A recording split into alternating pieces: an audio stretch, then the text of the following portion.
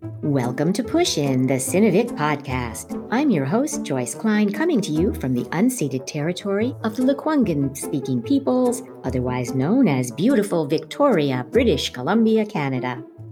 Storytellers are often told that in the specific lies the universal, a specific time, place, or culture, and characters we identify with because, like us, they're complicated and often shaped by forces beyond their control. That's the case in Chinese-American filmmaker Han Xiaobo's short film Drifting. Set in Beijing at the time of China's one-child policy, it follows a teenager raised as a girl who then struggles with his gender identity. The film has justifiably won and been nominated for multiple international awards, and today I have the great honor of interviewing Han Xiaobo.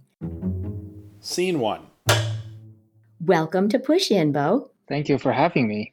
Drifting is very much a film about family acceptance and solidarity. Were there any events in the film that were based on personal experience? Yes, the starting point, the bridge scene, where the parents showed up to fight for their kid against those gangsters actually really happened to me. And that's really the first inspiration of why I want to make this film. It's just to show the love of a family in the current Chinese society.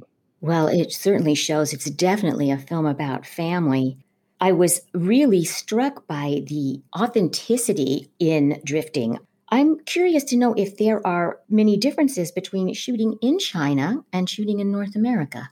Especially for casting, I think that's something I'm not very well adjusted to the U.S.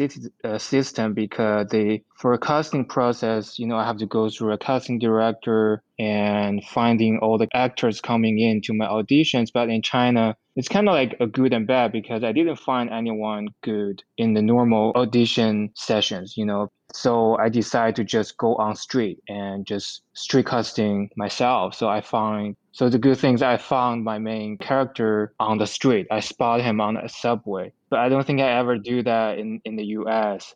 That's fascinating because he was amazing, especially in the dancing scene. Yeah, the dancing scene is entirely his improvisation. I didn't plan for this, very modern disco music. I prepared a very slow traditional Chinese music for slow dance. And I actually hired a dance teacher to help him to learn the dance move. And we all prepared. And actually, this music I have to thank to another, actor. I spot him on the street. I actually followed him into a bar. He was preparing for a music session there for that night. He was a musician. He made electronic music. So he's one of my choice during the rehearsals. I didn't eventually, choose him to play for the role, but I really like his music. So I asked him, can I just use your music? He said, yeah, for sure. So before the shooting, we rehearsed the old song, with the slow one. But I told the actor that, I probably will use another song on the day shooting. So we shot the slow dance music scene, and then I switched music. I told him just, free yourself. So I'm not sure if he can really pull it out, but he did really, really good. So I eventually just used the second song. Your production design also really furthered the story. How did you find that incredible location that was Yan, your main character's about to be demolished home? So also very early at the beginning, I and my cinematographer Joey, he's from Netherlands, but he worked in China for so long. And he kind of get tired also of those traditional Hollywood lighting. All the images are very perfect lighted. And I asked him, I feel the same. Let's do something different. Why not we just don't use any film light at all? And then we just find the right location and capture the feeling and the lighting, the authenticity of the locations, so that's the real world, we're living in right now. So we end up finding the house is about demolished in Beijing through the government plan, and then we found that bridge. But the lighting on the bridge, actually, we put it down, but we kind of copied from another bridge having that same lighting, but traffic so busy, so we couldn't use that. And also because of there's a lot of, landscape planning, there's a lot of, ruins of houses. So we found one of them and we actually shot the film there. Well, along with the surreal lighting, you did a lot of really interesting things. The aspect ratio also you played with. I don't know how people interpret it, but I just want to, it's first something I want to play with, it's something fun to do. And also, for me, it imply his inner world, it opened it up after the parents, really show their love to him. And that's when, when they lost the house, but they actually reunited as a family and the heart opened it up. Scene 2. You've had a massively enthusiastic response internationally to drifting. Has there been any reaction to your film in China? Yes. At the beginning, I'm pretty hesitated to show the film in China because, I'm not sure how people there will respond. It's not like very traditional linear storytelling, and I ended up I made the film. I want to communicate with the audience, my people, and it actually did really well in the festival circuits in China. And half of the people, I don't think they don't get it, but the other people, the other half are loving it. So I got a pretty split, review. So.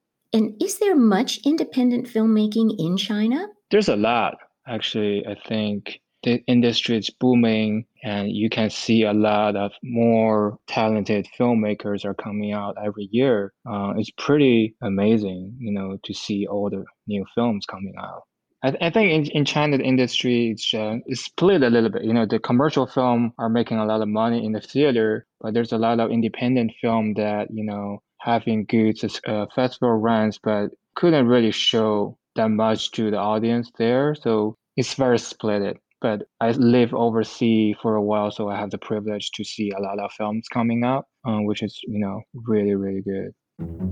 Scene 3.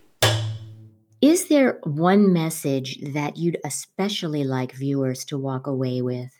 People ask me, okay, your film have a lot of, issues, in current China. Are something you want to really say? And is your film about? And I always tell them, that's not my intention. I always tell the story about love, of China society, because I grew up in a one-child family, and my whole generations are, one-child families. All my friends are, they're a single child. So we grew up with the experience of not having brothers, sisters. So you have all the tensions, attention and all the focus from the parent. And it's experience, people usually don't have. And I just want to tell a very authentically what is that experience. And also in Chinese culture, the way Chinese parents show their love are usually behave in the opposite. When they're trying to say, I love you, but they actually say, you're not working hard enough. You should try harder, you should do better, something like that. And even push to a point that they don't communicate anymore, like in the film, But the powerful thing is that when their love are not verbally communicated, they need a certain things to explode. And I think this is the film really about to me, that I want something to explode, and that this bridge scene is actually something for this kid to really feel the love from the parents. And it's also about identity issues, like when growing up in this fast speeding growing society, you get lost. All the technologies and all the, you suddenly, there's so much information coming in, and all the teenagers are feeling lost. And it's not only about gender identity. I think it's just identity itself, and I just want to get touch on that. Something they can hold on is just from the love from the parents with the family. Well, thank you so much for chatting with us today about Drifting. It's a really important film, and I wish you all the best with it. Thank you so much for having me again. Tail Slate. And that's a wrap. Join me, your host, Joyce Klein, for the next episode of Push In, the Cinevik podcast.